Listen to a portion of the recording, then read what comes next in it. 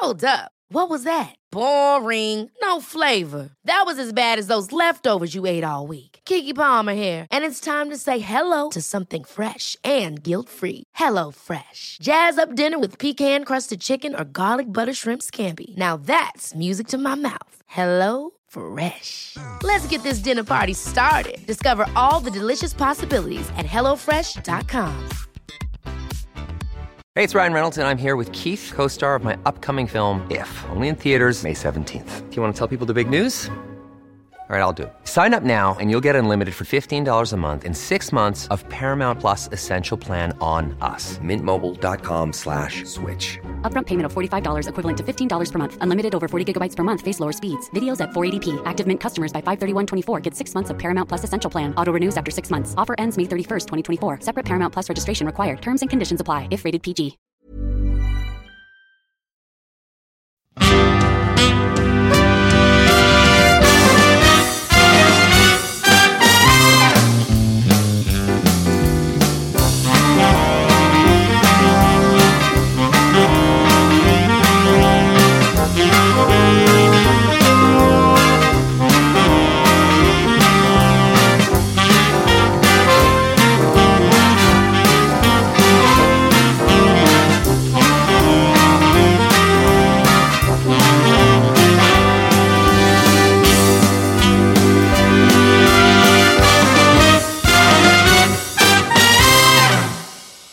Så där, då kör vi avsnitt nummer 9 utav Champagnepodden. Och det här avsnittet har jag väntat på säkert 10 år för att kunna få spela in. Det är nämligen så att jag ska prata med Rickard Julin som är störst i Sverige inom champagne, som har varit en stor förebild för mig under väldigt många år. Så att det ska bli otroligt roligt att få prata med honom. Eftersom att jag tycker att champagne och träning, båda sakerna är njutning, därför så är vi faktiskt sponsrade den här veckan utav Sisu Nutrition, som ni hittar på sisu.se, där ni kan köpa lite olika typer av kosttillskott, och om ni anger koden Champagnepodden i kassan så får ni 15% rabatt på ert köp. Efter avsnitt nummer 7 med Bengt-Göran Kronsam så fick jag lite grann skit från folk som mejlade och hörde av sig, och de frågade då om det var så att jag lät min son dricka champagne varje dag. Och då skulle jag vilja säga att det är så att jag har delad vårdnad med mitt ex då, så att han dricker inte champagne alla dagar, utan han dricker ju kanske då varannan dag, eftersom att jag har honom inte varje dag. Så att ni kan vara lugna där, så att det är ingen fara alls. Men nu gör så att vi förflyttar oss ut till Lidingö och träffar Rickard Julin. Så där, då kör vi avsnitt nummer 9 utav Champagnepodden, och jag har tagit mig ut till Lidingö till en adress som är okänd, men man vill inte ta sig hit kommunalt. Så mycket kan jag säga. Och jag sitter här med champagnens Zlatan, myten, legenden Rickard Julin. Välkommen till Champagnepodden. Tack så hemskt mycket. Hur mår du? Jag är ju hemma, så det är jättebra. Jag är faktiskt, just nu mår jag bra, men jag är ganska sliten, för jag har haft landade från en väldigt lång flygresa från Sydafrika i dåliga stolar och med långa mellanlandningar och sånt där, och kom hem sent i natt. Okej.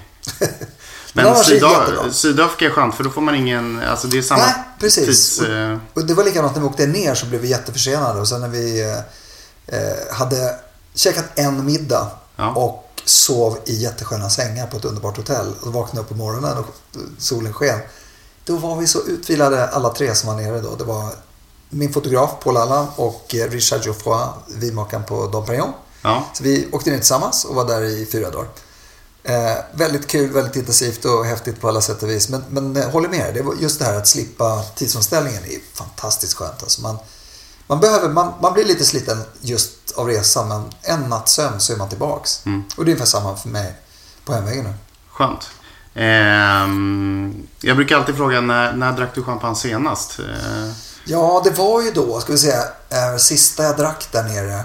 Det absolut sista vi drack var faktiskt, jag körde blindprovning innan vi skulle åka hem. Vi bara hann käka en middag själva, jag och Paul.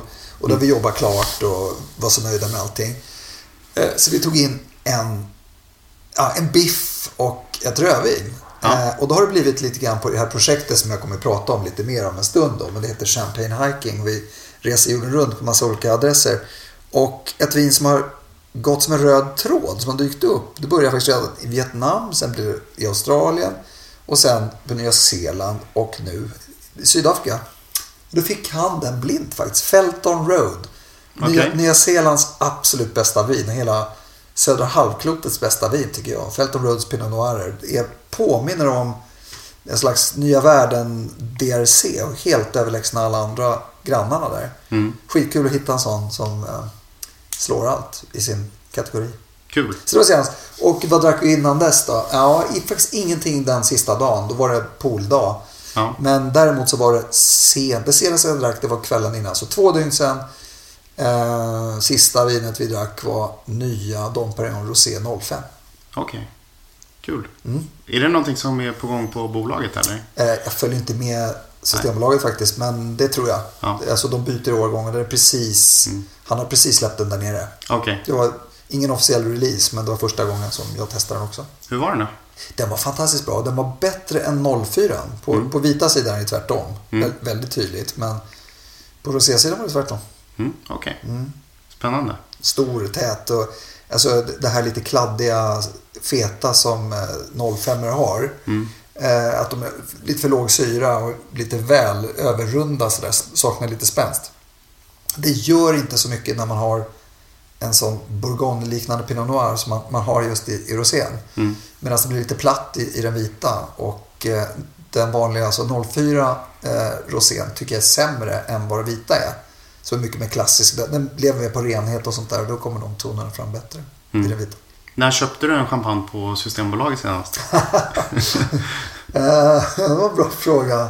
Ja, men det har ju hänt några gånger att jag går in och måste liksom komplettera för någonting.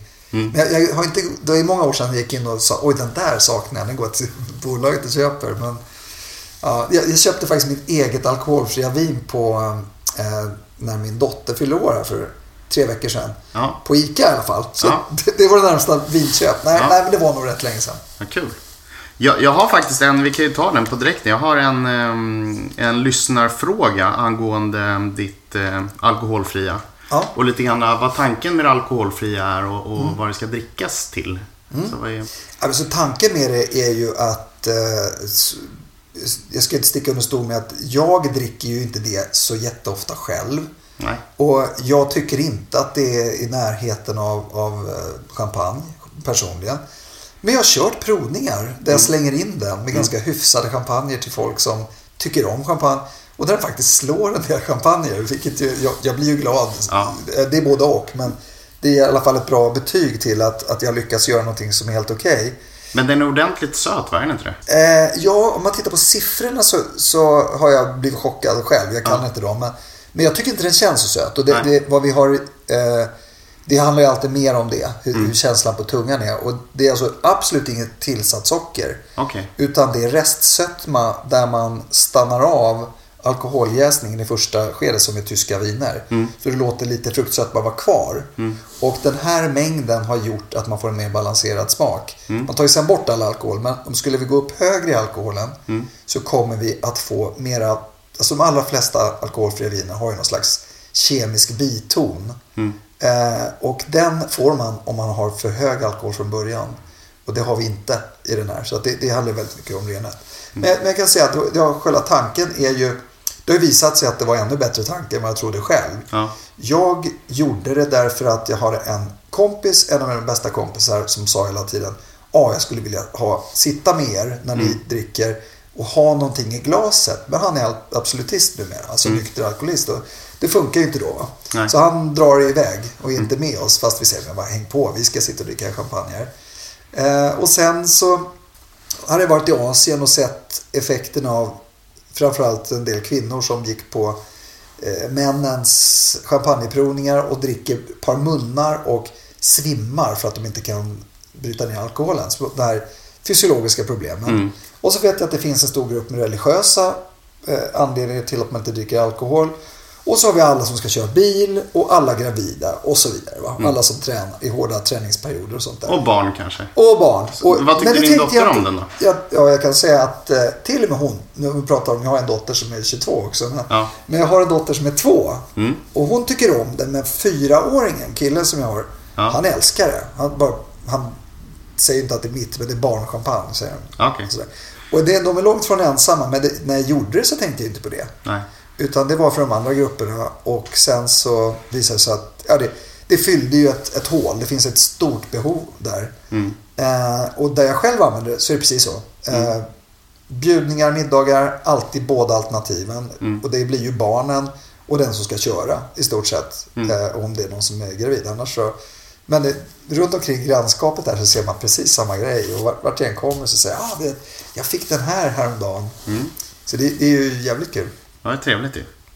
Men det är lite konstigt att nu sitter jag i en kampanjepodd och de som lyssnar på den här, de vet ju att jag har ett bra rykte för just med champagne och att jag är en bra provare och sånt där. Men det börjar faktiskt bli lite grann så här, va? Jaha, ja men ditt video, det känner jag till, men jaha, är det du som ser ut så där? Håller du på med champagne också? Jo, det är det som lite grann. det är det som har rättfärdigat det här projektet liksom. Ja. Men så blir det ju. Hur ser du på din karriär? Ja, jag ser på den att jag har haft en jävla massa tur. Jag har varit väldigt arbetsam, alltså jag har kämpat och slitit. Och jag har gjort det för att jag tyckte det var så kul. Vilket jag tror är skitviktigt. Om det ska gå bra så måste man ha... Precis som du började.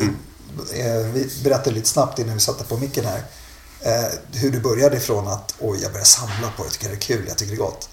Och min historia är ju lång. Och jag var väldigt tidig när jag gjorde det här. Jag var besatt av det, kan jag säga. Och då tänkte jag inte på det som en karriär. Utan det här ville jag ju syssla med vid sidan av. För jag trodde inte att det var ett yrke alls, eller skulle bli. Sen när det blir det så vill man ju bara hålla på. Det var lika roligt då, väldigt länge. Och sen så vill jag bli bättre på det jag håller på med. Och sen så är det ju massa runt omkring en som ser, det här är en karriär. Vi ska bygga det här, vi ska bygga ditt varumärke. Vi ska se till att du tjänar pengar på det här. Hur kan andra tjäna pengar på det? Hur kan man, du vet. Allting sånt där. Och det är klart att idag är det ju mycket mer sånt avgörande där man säger, är det här rätt väg att gå? Kommer det där urvattna varumärket? Kommer det där stärka det? Ska vi sluta med den där grejen? Det ger för lite. Ska vi gå på det där istället? Men de viktigaste sakerna som jag gör, de är precis likadant. Det här som jag lägger ner absolut mest tid på nu, det är det mest passionerade och roligaste projektet jag någonsin har gjort. Alltså champagne hiking då.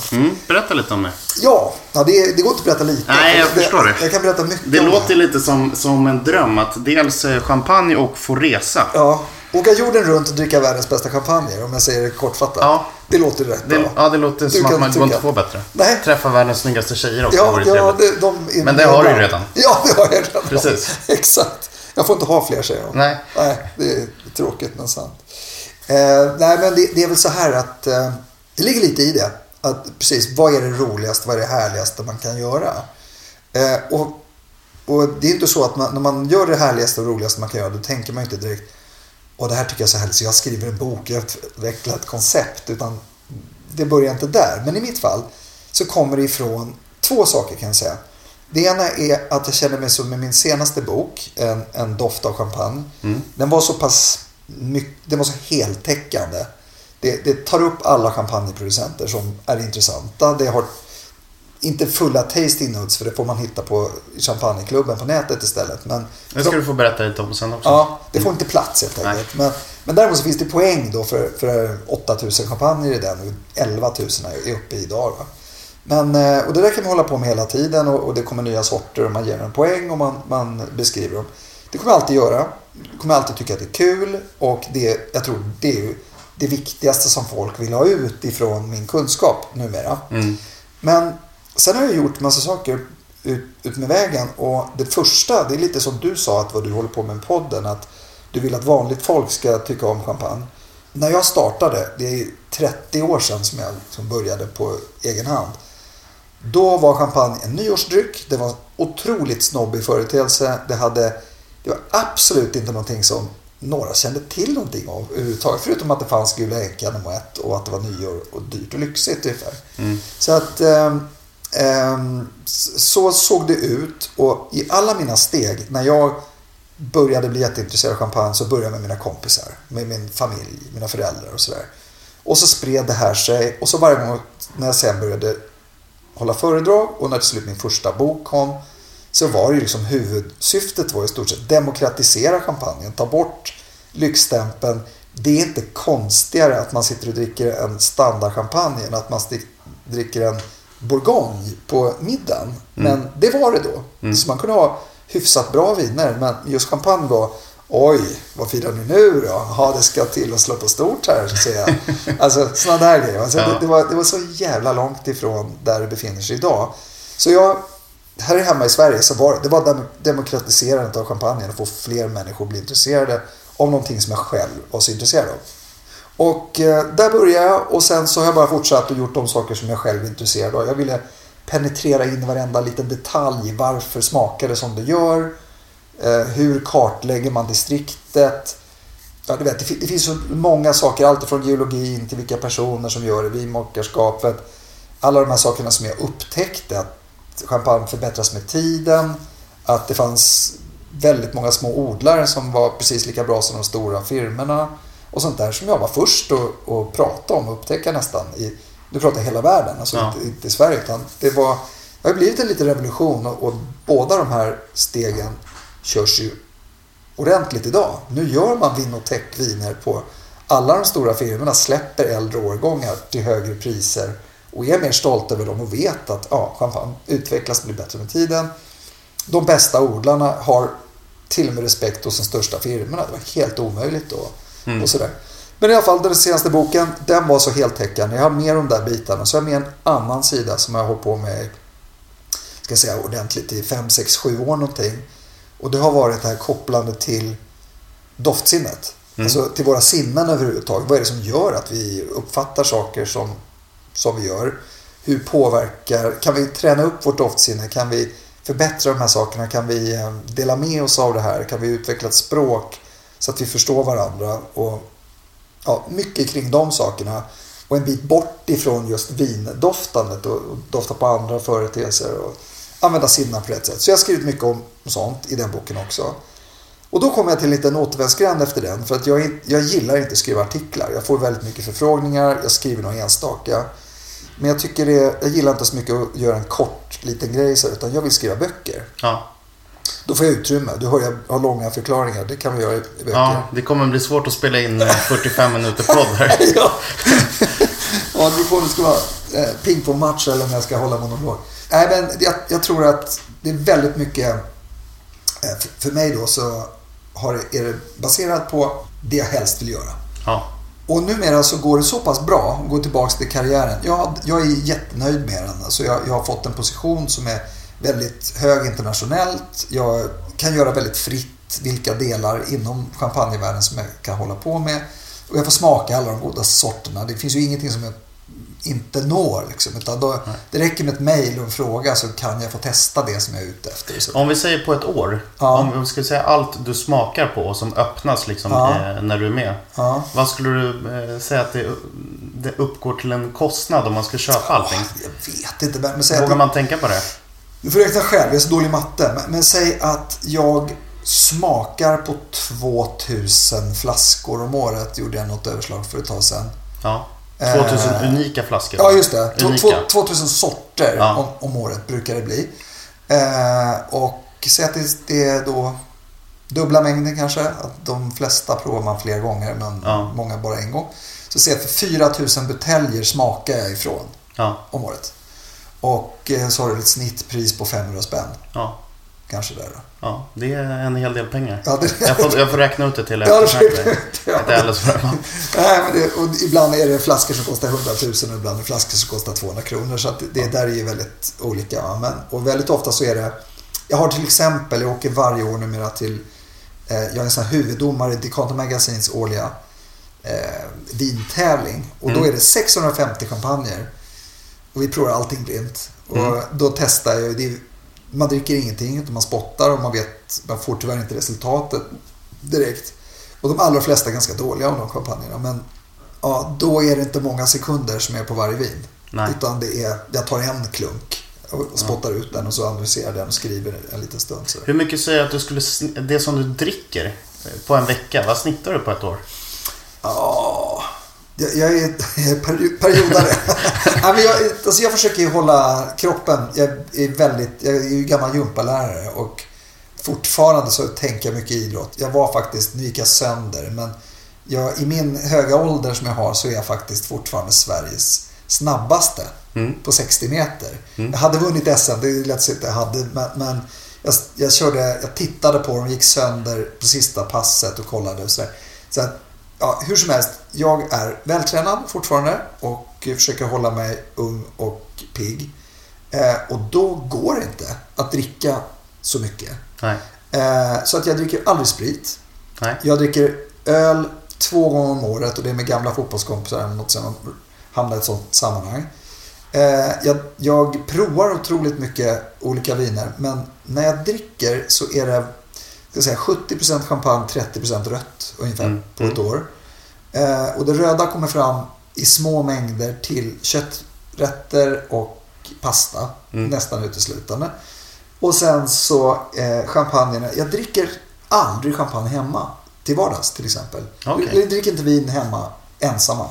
Har vi middagar som är ganska sällsynta numera, då blir det många champagne. Och nästan bara champagne. Är det väl lite orättvist för din fru då? Nej, men hon gillar att dricka med sina kompisar. Okay.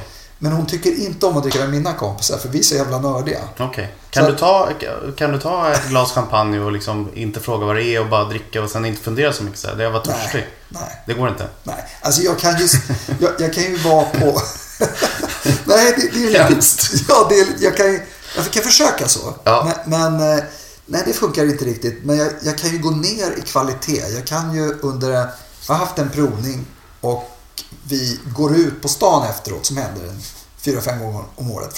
Från min champagnebar till exempel. Och nu håller vi på att öppna en ny alldeles strax här. Vad är hemlig adress fortfarande? Ja, jag vet inte om den är släppt faktiskt. Nej. Jag ska göra det nu kanske. Ja, jag kommer släppa det här ungefär om 2 veckor. Så det... Ja, men det är lugnt då. Så då släpper jag det. Då är det första som får höra det. Det blir på Hotell Kungsträdgården. Jävligt snyggt. Häftigt ställe som fasen. Ligger lite udda, folk vet inte exakt. Det är många som inte varit inne. Men det är fransk stil på allt. De har en brasserie Makalös. Och så har de en våning upp. Så har de Nordens största kristallkrona. Oj. Och under den ska vi ha 4 meter upp någonting, så är det ett svävande golv där. Och mitt i där ska vara en jättestor ishink som är som bardisk. Och så ska vi ha den där. Så att som ett stort akvarium. Ja, Björn snackade om det någon gång. Han har nämligen sett en sån någonstans. Men jag vet inte fasen var han har sett den. Jag har inte sett den. Som han har pratat om. Men det är nog någonting sånt. Ja, och när kommer den öppna då? Vi siktar på början av april. Okej. Kul. Så det passar ju bra. Men Hotell Kungsträdgården, och det blev nämligen klart för 5 dagar sedan. Kul. Så att jag vågar gå ut med det. Och om vi går tillbaka till frågan, hur mycket vin dricker du i veckan i snitt? Ja, men då är det så här. På semestern, under sommaren, då dricker jag vin 2 av 3 kvällar. Och då blir det väl... Jag är väl... Då är man uppe... Ja, då dricker jag säkert för mycket. Säg att jag dricker 4 flaskor i veckan då. I snitt? I snitt under sommaren. Ja. Och under övriga perioden så provar jag champagne 5 dagar i veckan. 4 till 5 dagar i veckan skulle jag säga. Och jag dricker champagne 1 dag i veckan. Okej. Så om vi skulle slå ut det så då ligger du under 2 flaskor i veckan. På ett snitt på ett år. Ja, jag ligger nog på 2 ungefär. Ja. Jag ska tippa det. Det är ganska lagom. Ja.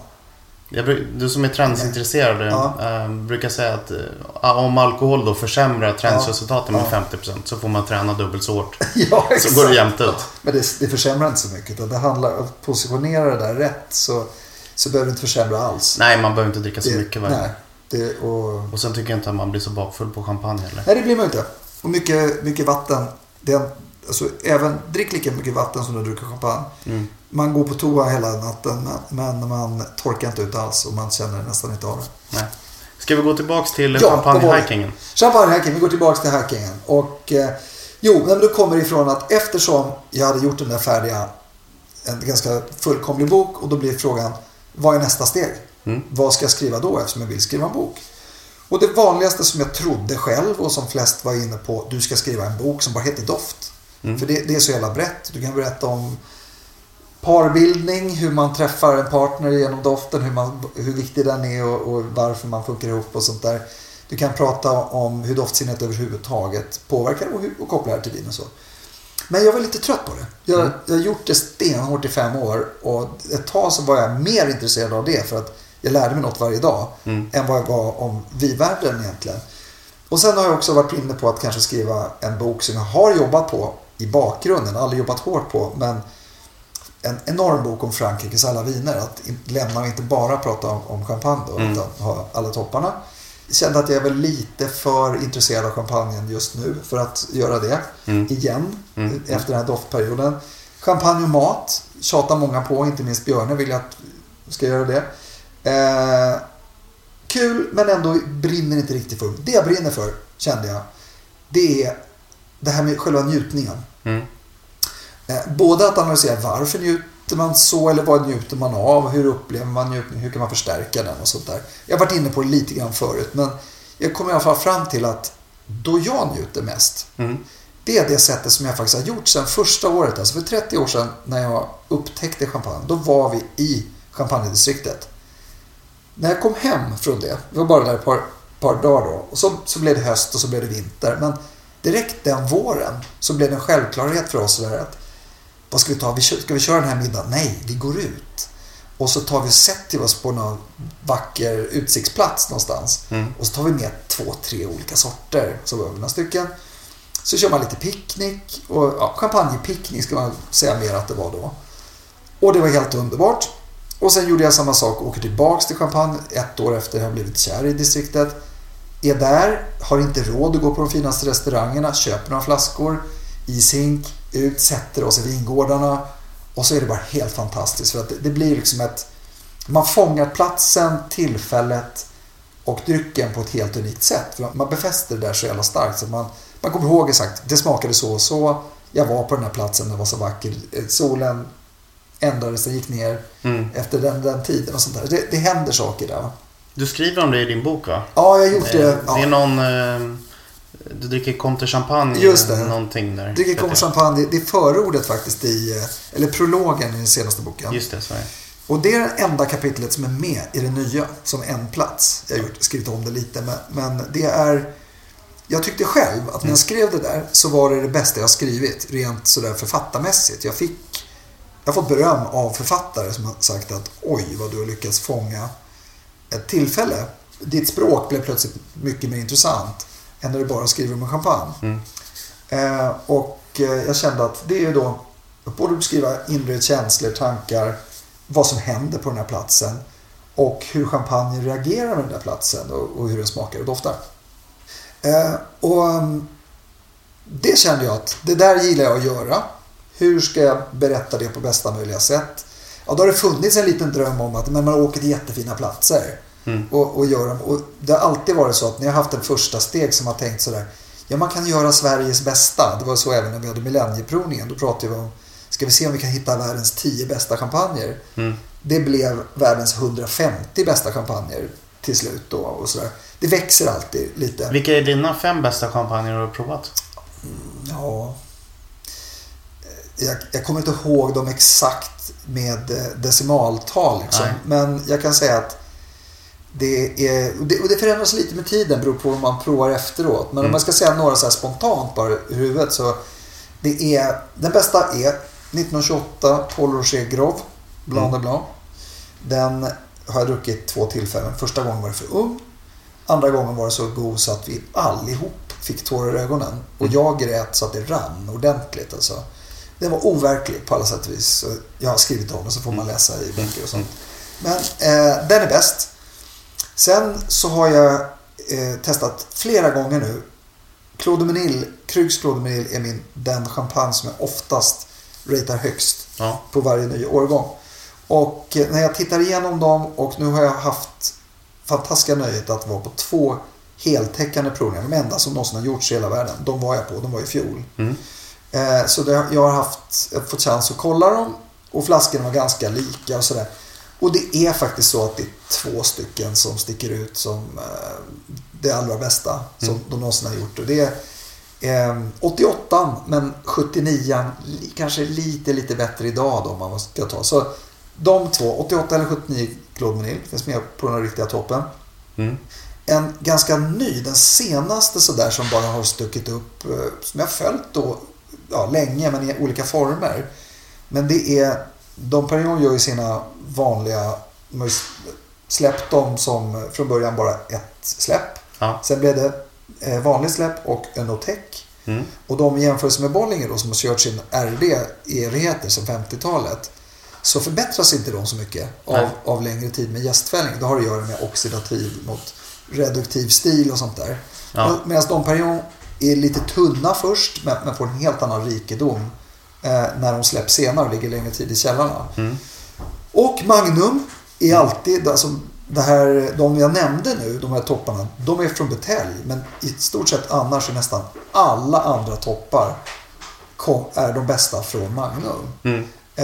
Det är Billy Carsamons 55, det är Clicquots 55, Vinotech-grejer, det är 55, 59 från Claude Guas, alltihop på Magnum, otroligt bra. Det är 47 Salon, bland de absolut största. Men den senaste där då, det är ett vin som jag har följt jättelänge, men nu har de börjat P1, P2 och P3, alltså ytterligare senare släpp, och det går sig att 2 år sedan, perfekt kondition, Magnum 1966 Dom Perignon P3, när direkt från huset dricka där nere. Den är också 99, någonting. Det var några snabba som dök upp i huvudet sådär. Kul. Vilka platser har du varit på med din champagne-hiking då? Ja, champagne-hiking. Är den klar? Nej, men det blev så här att det jag kom fram till slut var i alla fall att konceptet blir så här. En bok med världens 100 bästa platser att dricka världens 100 bästa champagner. Och då pratar jag inte årgångar, utan det här är tanken att det ska vara en bok, ett koncept som ska hålla forever. Så att om 200 år så ska man sitta så här ska man dricka Billy Cart NF, och här borta ska man dricka Le Grand Saint-Vincent till exempel. Så att jag måste välja så, och på de flesta ställen så har jag tagit med 3 olika sorter, för att jag har ju hyfsad koll på vilken stil som borde funka.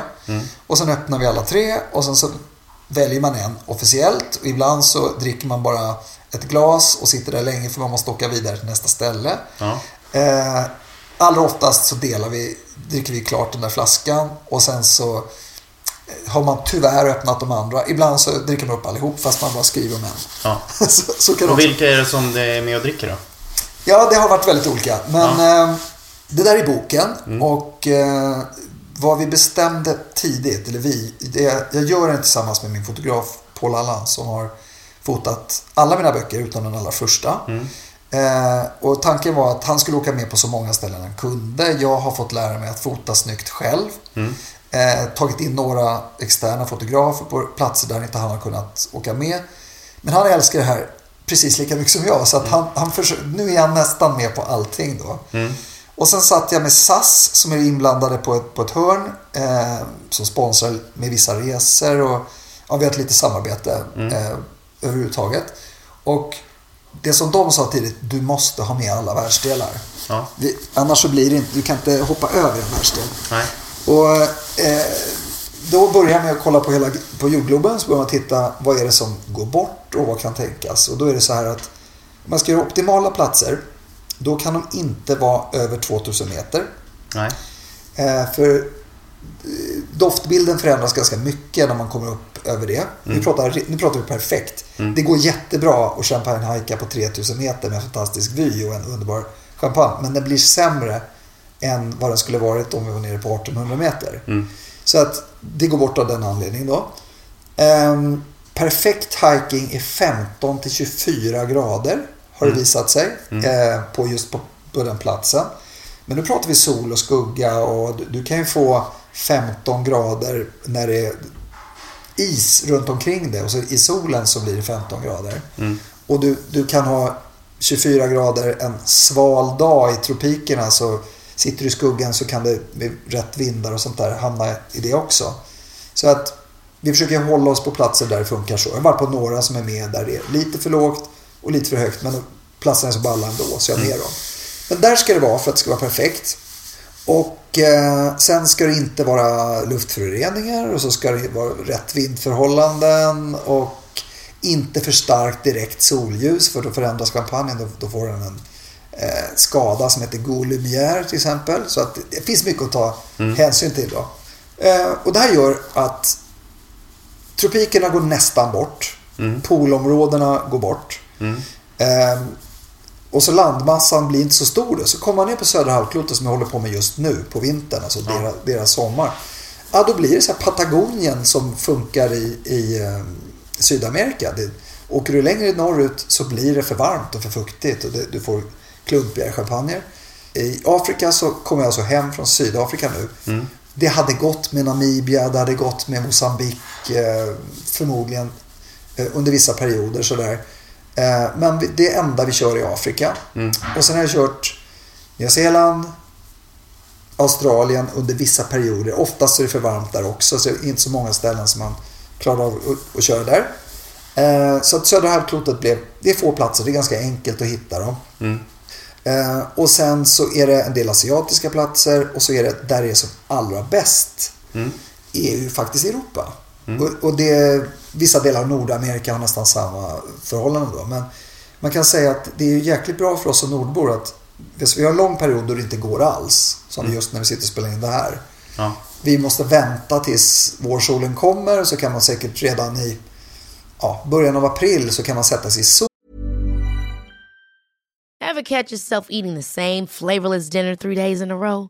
Dreaming of something better? Well, HelloFresh is your guilt-free dream come true, baby. It's me, Keke Palmer. Let's wake up those taste buds with hot, juicy pecan-crusted chicken or garlic butter shrimp scampi. Hello Fresh. Stop dreaming of all the delicious possibilities and dig in at HelloFresh.com. Let's get this dinner party started. One size fits all seemed like a good idea for clothes. Nice dress. It's a t-shirt. Until you tried it on. Same goes for your healthcare.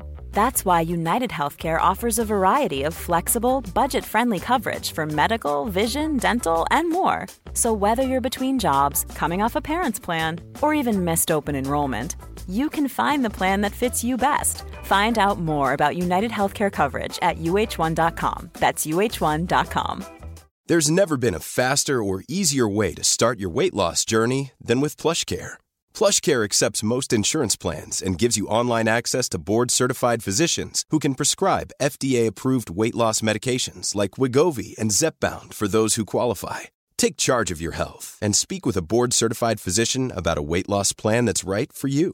Get started today at plushcare.com/weightloss. That's plushcare.com/weightloss. plushcare.com/weightloss. Och gör det vissa dagar på vissa platser. Och är det maj sen så kan man till och med sätta sig i skuggan under vissa tider.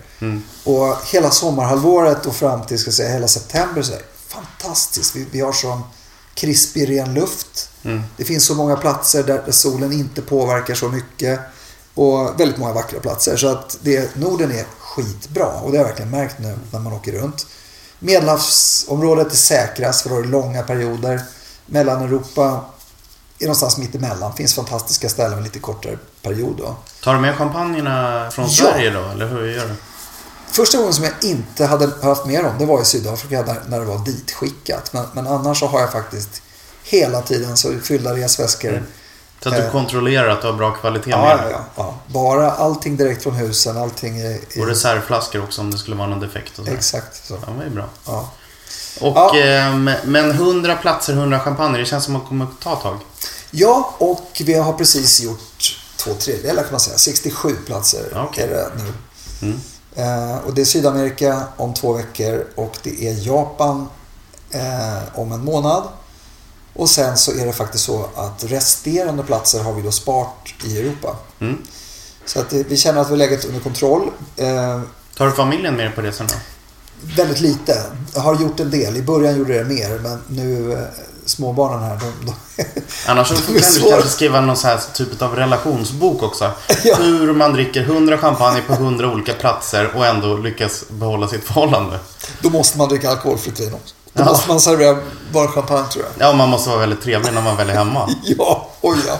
Men det är lite oas att komma iväg när de från dagis och sånt. Så är det ju alltså, helt klart. Nej, men det är den absolut starkaste grejen med hela konceptet. Det här var ju, som du hör, det är klart att jag älskar det här. Att åka till, att sitta och googla och leta och läsa om olika länder. Och så ser man, oj, det där är en vacker plats. Undrar vad jag ska kunna dricka där. Det är klart att det är fantastiskt. Men det allra bästa med det är att vi gör en app. Så att det här är inte meningen att det ska vara så här elitistiskt som när jag gör det. Nej. Man kan följa det här. Men appen kommer ge då olika poäng för olika saker man gör. Och det som ger högst poäng, det är att komma till mina platser. Det som ger näst mest poäng, det är att skapa en plats själv. Så att appen kommer funka så.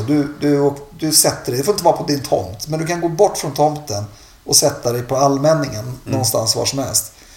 Och sen öppnar du en flaska som du själv vill dricka på den platsen. Och så tar du en selfie och visar att du har öppnat flaskan och glaset. Det går inte att ställa dit en flaska, för då kan folk fuska. Va? Men jag tänkte så. Hur funkar det i Sverige? Får man inte dricka vin och så här på alla platser? Eller? Nej, och alltså när man gör en app så skriver man, det finns någon sån här sida som man kontrollerar att allting, att man har sett det här. Sen tror jag att det är upp till var och en och välja det där. Va? Men vi kommer ju, om det blir någonting som blir riktigt fel, så får vi ta bort den platsen. Så att då godkänner vi inte den. Men annars är grunden att man faktiskt kan göra det på väldigt många platser. Det är svårast in i städer och sådär. Men annars så kan du ju göra det ute i naturen. Det låter kul. Känns det som att man har en del platser i minnet som man bara kommer ihåg. Liksom, att det där var bra stunder. Men du som älskar champagne, det är klart du kommer ju göra hur mycket som helst. Men att, speciellt när man tar reda på, eller man får de här råden av mig. Vad ska man tänka på? Hur ska man packa det här? Vad ska man ställa fram det? Hur ska man... det handlar väldigt mycket om den här mentala inställningen. Hur tar man in en plats? Lyssna, dofta, andas, njut, lugna ner dig, stäng av uppkopplingen till övriga världen och bara känna av den här platsen ihop med den här champagnen. Se vad händer med doft och smak, hur mycket förändras den. Och då har det visat sig under projektets gång att en av de mest intressanta sakerna, det är att testa med andra viner. Men champagne är så överlägset för att det är så komplext, så mångfacetterat, så att sitter du i en... Jag körde till exempel, jag var i Golden Gate, San Francisco, sitter och dricker en P2 Dom Perignon Rosé.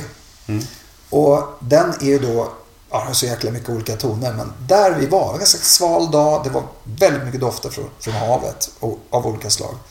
Då lyftes den sidan av champagnen fram väldigt tydligt. Det var mycket tydligare ostronskal, mycket mineraliteten, sältan, alla de tonerna som i samklang med det där. De var mycket starkare där. Sen satt jag i en skog i Slovakien och dricker samma vin. Det blev inte den vi valde, men vi hade med den där också då, som alternativ. Och då kom det, alla skogsaromerna som finns i champagnen, de kom fram, plus tryffel, massa animaliska toner som inte finns där, men som är kopplade till den sidan då. Så att det kom fram så här Pata Negra-liknande Biota-toner av samma champagne. Och så kunde man lite svagt kan man hitta den där mineraltonen. Fast platsen lyfter fram sidor av champagnen. Det är magiskt. Jag intervjuade ju Bengt-Göran Kronstam i förra avsnittet. Då frågade vi hans bästa champagneupplevelse eller någonting sånt där. Och då sa han att det var när han satt på en picknick och han öppnade en burkskinka. Och så drack han en flaska Matteus, tror jag att han sa. Och hans dejt var väldigt snygg. Så det var väldigt viktigt där. Men menar han att han drack den, Matteus? Ja, sa det. Men det var det också. I ungdomen.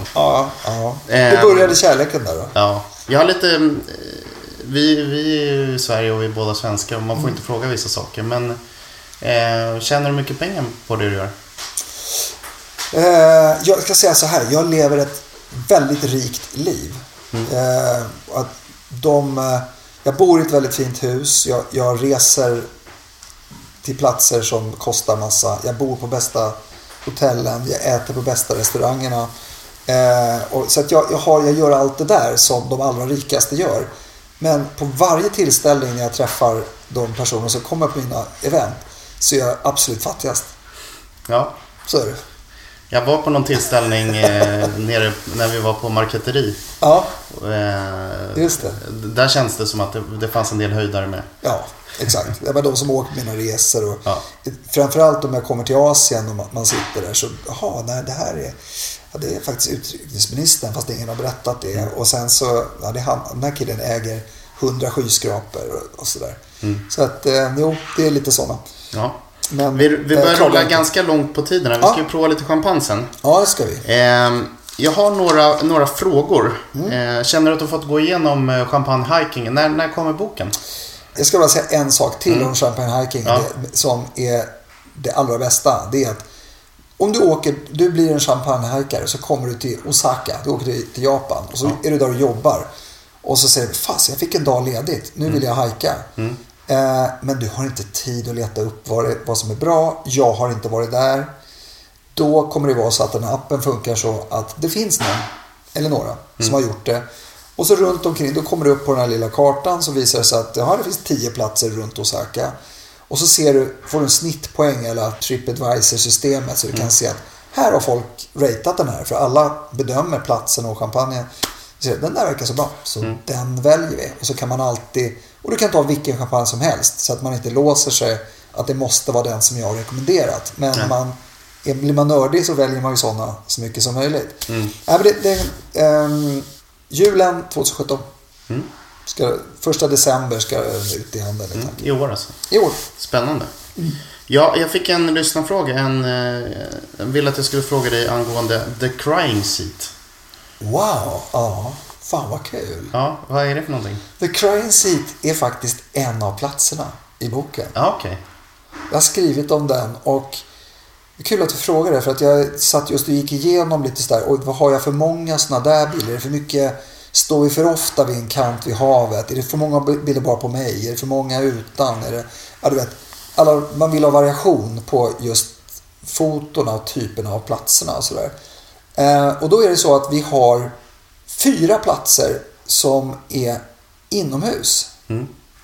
Och 3 av dem är restauranger där man sitter på vackra ställen. Så finns det ett ställe som inte är restaurang och det är The Crying Seat. Okay. Och The Crying Seat är en av de svåraste platserna att komma till för att det är ett ställe som de tar knappt emot besök, men med några enstaka gånger så gör de det. Och det är privata hemmet till Rousseau-familjen som äger Louis Roederer. Okej. Så att man måste ha jobbat många år, fått många ordnar i Frankrike innan man får komma in första gången. Ja. Och det är så jag får komma dit en gång om året och det är väldigt strikt. Jag vill komma dit 2 gånger om året för jag har resor till Champagne 2 gånger om året. Men jag får bara komma en gång om året. Och då börjar det faktiskt med att det är alltid magiskt för att, som jag nämnde tidigare, att champagne blir så mycket bättre om det kommer direkt från huset, om det är Vinotec-viner. Det är en oerhörd skillnad. Mycket, mycket större än någon annanstans ifrån. På grund av extra tiden med jästfällningen och på grund av hur kolsyran konserverar vinet så blir slutresultatet mycket större skillnad både på Magnum-butelj och sent släpp än några andra viner. Där har man inte riktigt fattat förut, men det är verkligen en av de tydligaste grejerna. Och då när jag åker runt på de här resorna, då är det allting kommer vi är hos firmor och så dricker vi direkt från huset. Ibland är det sånt som finns på marknaden, men allra mest är det sånt som inte finns på marknaden längre. Och då var vi hos Louis Roederer vid ett tillfälle och vi har en sån där middag som bara är helt magisk. Maten är otrolig. Rummet är så vackert. Det är ett gyllene rum och lagom stort. Det är ganska tajt. Man får plats 20 pers ungefär. Men, och det går omkring servitörer som är så lyckliga över för att servera oss och sådär. Liknande det där du var på marketeri, fast ännu häftigare rum ska jag säga. Mitt favoritrum i Champagne. Och vid ett tillfälle då, med en grupp så det är så bra så att alla är så lyckliga. Man känner, man kan ta på den här stämningen. Men det är en kille som sitter tyst. Och jag tittar dit några gånger och normalt så brukar jag då försöka få igång den här. Men jag har så skönt själv så jag släpper det. Men Hans bordsdam säger plötsligt, när det för en gång skulle bli lite tyst runt bordet, så säger hon någonting om att Johan, you're very silent today. What is it? Och då blir det plötsligt tyst och alla tittar dit, inklusive då Monsieur Lecaillon, vinmakaren på Röder. Och så börjar Johan lite säga, well, it's because I've been tasting wine for 30 years and this is the best I ever had. Och så börjar han storgråta. Så han börjar vara totalböla. Och det blir en kedjereaktion. Alla gråter vi. Och även Lecaillon sitter vad var det först där? Och så börjar han be om ursäkt då till honom. Så, nej. Det är fantastiskt. Menar du att du blev så rörd av vinet som du drack? Ja. Så att han har berättat det här. Vitt och brett på massa olika ställen.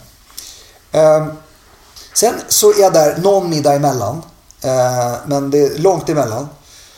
Och då vid det tillfället så berättade jag om det där stället. Och om det där borta satt han och så. Men nu var det i fjol då. Då åker vi tillbaks. Kommer ett helt annat gäng. Har inte berättat om det här. Utan stämningen är på samma sätt. Och så råkar det vara så att det är en kille som man brukar vara på tv då som heter Marcus, som sitter, också en svensk. Och det här är lite nytt för honom. Jag älskar champagne men har gjort lite smyg länge. Och han är känd hästkille. Men champagne är den stora personen. Och då sitter han tyst. Så man ser att det är någonting med honom. Och sen så frågar hans bordsdam som sitter intill. Hur är det, Marcus? Är det bra? Alla tystnar. Vi kommer till honom. Och så drar han sin story. Att han har så svårt att prata. Jag vet inte vad jag ska säga. För det här är det bästa han har druckit. Och så börjar han gråta. Och ja, du förstår. Våran reaktion då. Vinmakaren och jag som har varit med om det här förut. Är samma jäkla stol.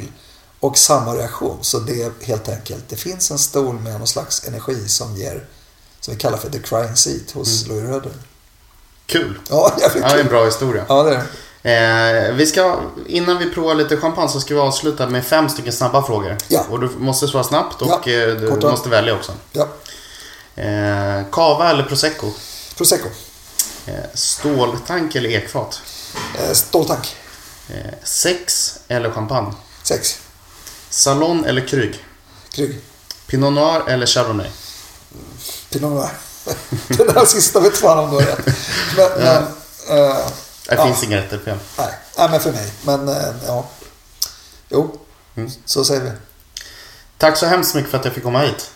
Otroligt intressant. Och jag hoppas att jag får komma och besöka din bar. Du måste. Det måste jag göra. Ja.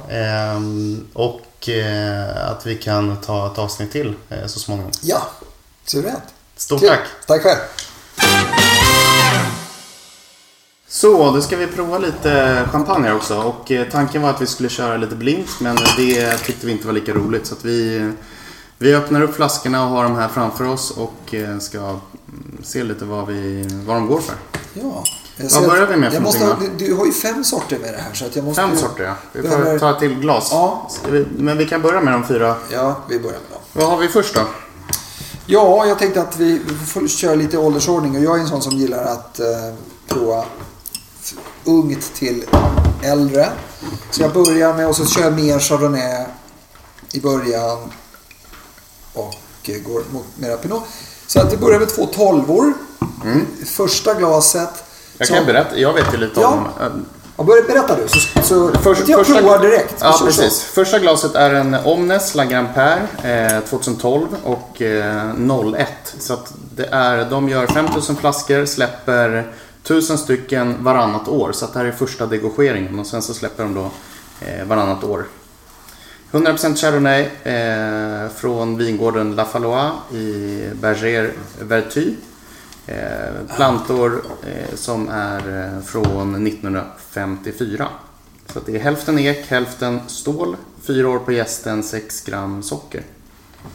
Skitgod i första intrycket. Ja, nej. Ja, verkligen. Ja, verkligen. Alltså, 12 verkar vara ett underbart bra år. Det är, ska jag säga, det påminner lite om 02. Det igen så kommer de här siffrorna, och 02 påminner i sin tur väldigt mycket om 82. Nästan exakt kopia på den. Ja, det som slår mig med en gång är att det har de här gamla stockarna ger den här enorma rundörer. Man känner redan i doften att det finns en naturlig sötma och oljig rikedom. Krämighet kan man bara känna på tungan, men jag känner på doften att det här kommer vara krämigt. Det är precis sådana toner. Gräddtoner, söt citrus, väldigt söt citrus. Nu är Berger Vertu och Vertu också sådana som... Problemet de kan ha jämfört med andra byarna är att de har inte riktigt samma spets och nerv och mineralitet. Ska vi se, smaka på den.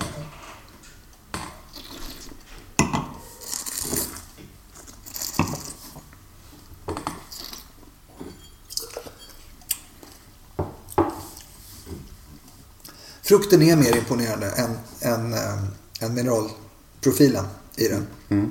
Och då kommer vi tillbaka till det. Det är både typiskt för byn, för gamla stockar. Sen har ju året då en nerv som lyfter upp den. Och det är ekdelen så att hälften ek. Det känns som mindre ek för mig. Det finns bara en liten tusch. Det har bara legat 3 månader på ekfat. Ja, tiden. Och äldre ekfat också. Ja. Så att de vill bara ha en liten... Det är ju så. Och det tycker jag känns helt rätt för det här vinet. Så att rent vinmakarmässigt så är det perfekt gjort. Det här är, man har behandlat frukten som man har fått på ett oerhört rent sätt. Det finns inget oxidativt drag i den. Klockren, men kan aldrig bli riktigt stor för att det är mineralprofilen, elegansen inte riktigt finns i vingården.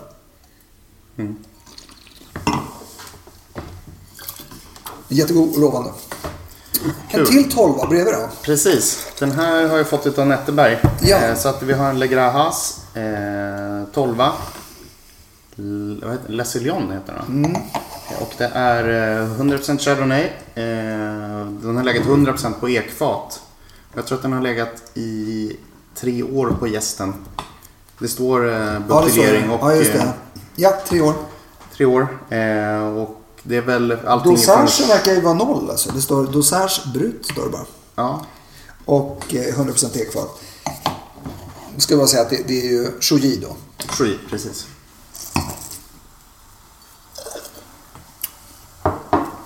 Större vin.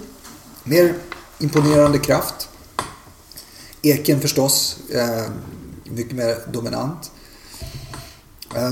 Det som gör att det funkar ändå i smaken är att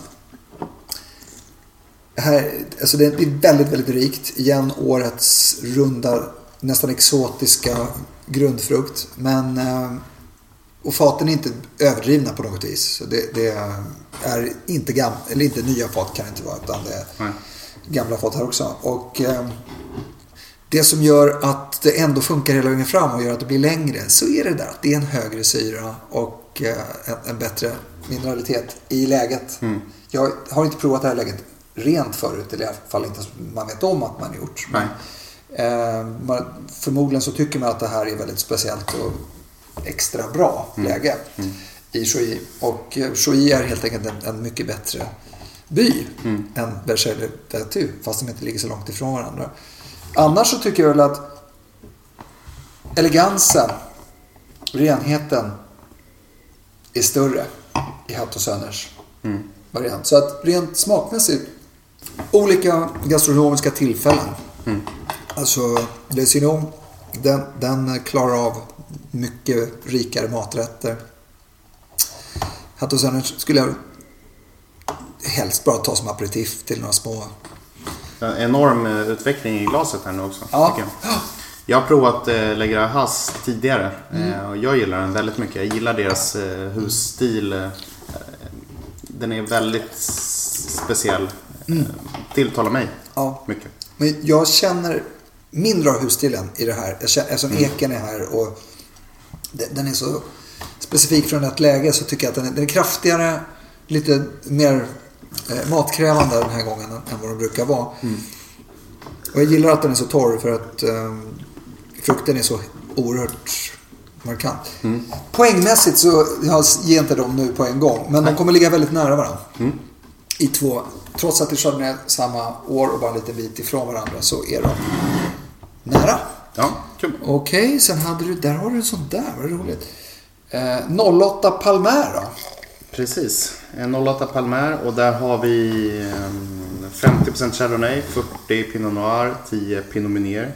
Ja, 10 Pinot Meunier också. Mellan 6 och 8 år på gästen. Ja. Ja, det som är fascinerande med Palmer, dels måste man ju då säga att... Och den här kostar 330 kronor på bolaget. Ja, jag brukar sällan prata pris. Jag skriver aldrig om pris. Jag är av den åsikten att priset kommer folk ändå se, och är det prisvärt eller inte är alltid en helt subjektiv inställning som kommer styra det. Tycker man att man råd med det eller inte? Man kan säga att någonting kostar mycket pengar, men det är svårt att säga om det är för dyrt eller om det är billigt. Va? Jag brukar aldrig säga att champagne är dyrt, utan att det bara kostar mycket pengar. Ja, exakt. Så är det. Ja, men precis så är det. Jag med. Så det är grejen. Men när det gäller det här så måste man ju säga att priserna hos Palmer överhuvudtaget är otroligt låga. Sen har jag sett nere i Frankrike att nej, där ligger de inte riktigt i den här klassen, utan de har ju bestämt sig då för att komma in på marknaden och ta ett stadigt grepp, och de har lyckats med, så har man hållit ner priserna väldigt lågt. Och hur mycket som är importörer och hur mycket som är överenskommelse och hur mycket som är hus, det spelar mindre roll, men i slutändan så hamnar de på en prisvärdhetsskala väldigt högt. Och det här 08 är ett otroligt bra år, så det gör ingen besviken. Den är lite mindre nu av det här typiska, för det som de gör, det är ju någon slags mini-dompor. Mini Charles Heidsieck. Det är oerhört mycket kaffetoner, det är pinjenötter, det är rostat, nästan överdriven rostning. Och det är någonting som man har sneglat dit. Man har haft Daniel Thibault, den stora mästaren som dog för rätt länge sedan nu. Men så gjorde 80-talet en bit in på 90-talet av Charles Heidsieck, som är den mest kafferostade champagner som grupp som någonsin har gjorts. Och de kan väl sakna någonting annat. De är lite kortare eftersmaken. De har för mycket choklad och honungstoner i mitten och sånt där. Men väldigt goda, och framförallt så har de den extrema, nästan krutröksliknande. Och det här vinifikationsstilen för de här, det är precis så. Man går dit. Sen är de lite tunnare i frukten och de är lite kortare, och det är inte riktigt som de största, men man kan säga att det här är ju fattigmansdompa. Upplevelsen lite aggressiv i mossen. Jo, även kanske att syran är lite obalanserat hög just nu, men det är bara bra. För att det är too early days to drink 08.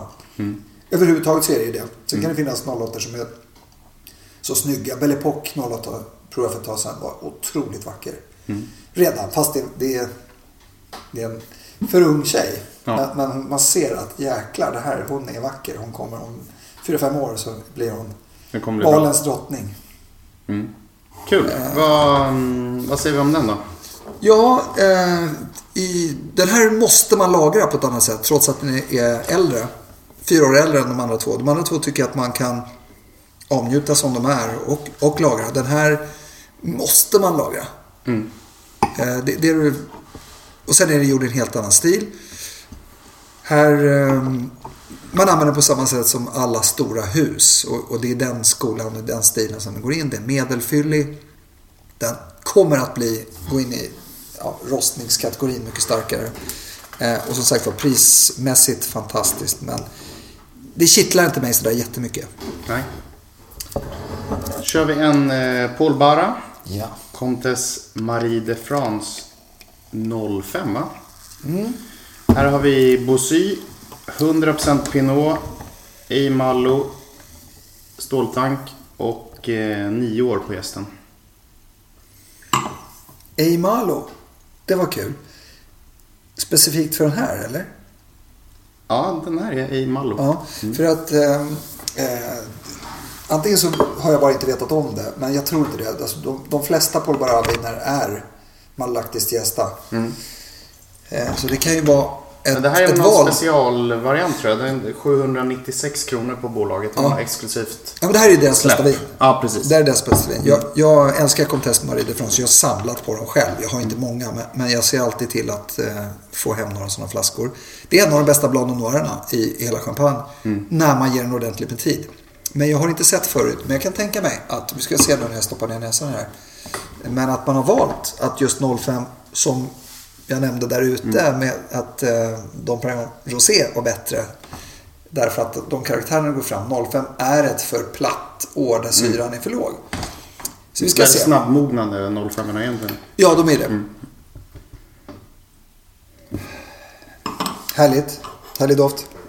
Och väldigt typisk när man vet vad det är. Det här är sån här som, hade jag fått den här blint så hade jag famlat i mörker ganska länge. Men förmodligen har jag suttit en halv kväll med någon som häller upp en sån här, så går jag nästan alltid rätt ändå. Därför att den har några helt egna toner. Det är inte det typiska Pinot. Det är inte så himla typiskt Boussy. Men det är typiskt Paul Barat. Och exakt vad han gör som är annorlunda har jag aldrig fått kläm på. Men det som jag plockar fram som starkast är, trots att det är Pinot Noir, så får du passionsfrukt som är en mera Chardonnay-artad ton. Och sen så har du Physalis och starkast av allt, hjortron. Och det är, hjortron är nästan unikt för Paul Barat och det blir ännu starkare med ålder.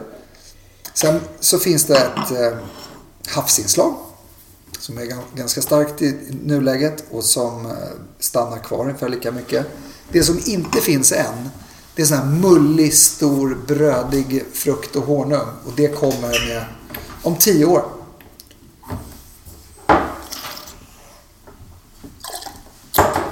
Ja, den är lite tuffare än vanligt. Den här kräver längre tid.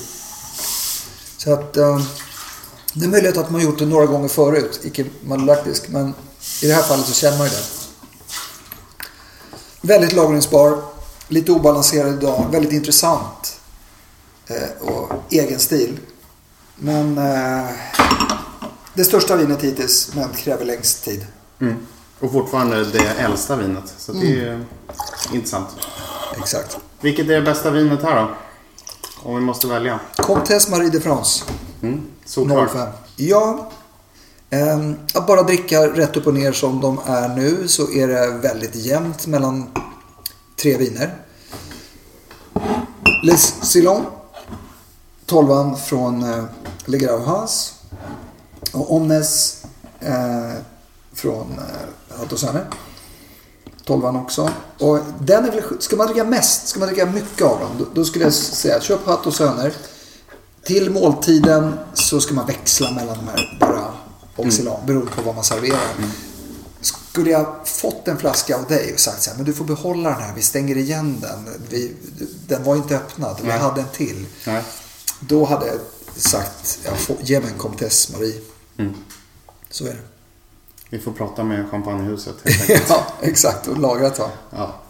Jag tycker att den här Haute-Saône, just doften är ju extremt utmärkande. Ja. Nu när den har fått stå till så också så. Det doftar inte som, alltså för mig som inte är så pass duktig, så skulle jag gissa på mycket mer ålder på den här. Ja, den är väldigt öppen. Generös. Men jag förstår vad du säger. Men jag skulle inte gissa på mer ålder, för det är ändå... Den är tillgänglig, men det är inte ålder. Nej. Det finns viner som kan vara tillgängliga snabbt. Och det här är ett ganska typiskt exempel på det, där det är frukten som är tillgänglig och syran inte är så hög och sådär, så att den har en charmig första fas. Ja, jag ska ta och stänga ner inspelningen här. Gör det. Så där, då var det avsnittet klart. Och det var verkligen härligt att få prata med Rickard. Han är fantastiskt duktig, han är väldigt trevlig, enormt ödmjuk för att vara så duktig som han är. Och även han har ju en enorm kunskap och har gjort många saker som många andra inte har gjort. Det som han gör för champagnevärlden, det skapar ju stora spår. Om vi kollar här uppe i Skandinavien så har vi någonting som kallas för Julin-effekten. Och det innebär ju då att till exempel i Sverige, Norge och Danmark så är ju inte Moet till exempel då den största och mest sålda champagnen på monopolen. Utan i Sverige så är det väl André Clouet som är mest såld, och i I Norge så har vi Dibolt Valois och i Danmark är jag lite grann osäker, men det är inte Moet där i alla fall. Men jag ser väldigt mycket fram emot invigningen den 29/3 utav Rickard Julins och Björn Stjärnas då nya champagnebar på hotell Kungsträdgården. Och det är mycket möjligt att ni kommer få se mig där gästspela någon gång också. Så ni får komma dit och ta ett gott glas och snacka lite skit med mig. Vad mer har vi gått igenom? Vi har gått igenom Rickards champagne-hiking. Och det låter ju fantastiskt härligt att få åka runt till världens 100 vackraste platser och prova världens 100 bästa champagner. Det går inte att få det mycket bättre. Och jag ser verkligen fram emot hur det där projektet kommer att sluta och hur det kommer att tas emot utav konsumenterna sen. Det som jag kan rekommendera det är, jag tycker att ni ska köpa, om ni inte har Rickards bok En doft av champagne, så köp den, läs igenom all information om champagne och hans förord och allt han skriver där. Och sen när ni kikar efter champagner så gå in och kolla lite grann vad han har satt för betyg och vad han tycker om de olika producenterna. För att är det någon som kan så är det faktiskt han. Vi provade lite champagne i podden också. Och den här gången hade vi väldigt, väldigt trevliga champagner, tyckte både jag och Rickard. Vi hade bland annat Paul Barat Comtesse de Marie France 99 686 på bolaget, 788 kronor. Den var ju kanonhärlig. Jag själv har köpt hem 3 stycken flaskor som ska läggas på lagring. Vi provade även Hatt Söner Omnes 12 första degageringen. Även där en riktigt snygg stilren champagne. Tyvärr lite grann svår att få tag på. Jag har ingen flaska själv, men jag ska försöka prata lite med Kristoffer Ruskon och se om jag kan få köpa en när jag åker ner till och besöker huset där. De håller ju på att göra en stor renovering utav vineriet där, som tydligen ska vara helt makalöst. Så att det måste vi åka ner och se. Och försöka rycka en flaska Omnes också, om det finns möjlighet. Det är inte så ofta som man får det är så pass svårt att få tag på champagne som Omnes. Vi provade även Palmer Vintage 08. Väldigt, väldigt prisvärd champagne. Kanske inte visar sig från sin bästa sida just nu, men väldigt lagringsduglig. Jag har själv 3 stycken lådor i källaren som ska konsumeras. Kanske någon flaska varannat år och se hur den utvecklas. Provade även Le Grahas Le Sillon 12. Den kostar 695 kronor på franska vinlistan. Riktigt grym champagne tycker jag. Fantastiskt god nu och kommer bli bättre med tiden. Det känns som att man dricker en riktig prestige champagne och enormt prisvärt. De är duktiga Hass. Ska jag även säga att Palmer 08 den kostar 329 kronor på bolaget och har 7867 som beställningsnummer där. Annars var det väl inte mycket mer än så att gå igenom för idag.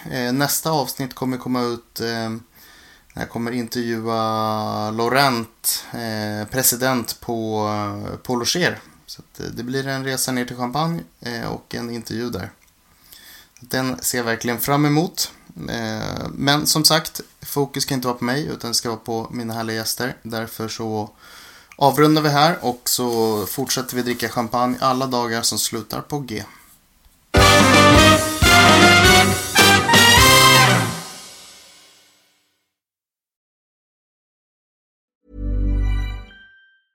Mom deserves the best, and there's no better place to shop for Mother's Day than Whole Foods Market. They're your destination for unbeatable savings, from premium gifts to show-stopping flowers and irresistible desserts. Start by saving 33% with Prime on all body care and candles. Then get a 15-stem bunch of tulips for just $9.99 each with Prime. Round out Mom's menu with festive rosé, irresistible berry chantilly cake, and more special treats. Come celebrate Mother's Day at Whole Foods Market. Ever catch yourself eating the same flavorless dinner 3 days in a row?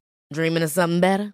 Well, HelloFresh is your guilt-free dream come true, baby. It's me, Keke Palmer. Let's wake up those taste buds with hot, juicy pecan-crusted chicken or garlic butter shrimp scampi. Hello Fresh. Stop dreaming of all the delicious possibilities and dig in at HelloFresh.com. Let's get this dinner party started.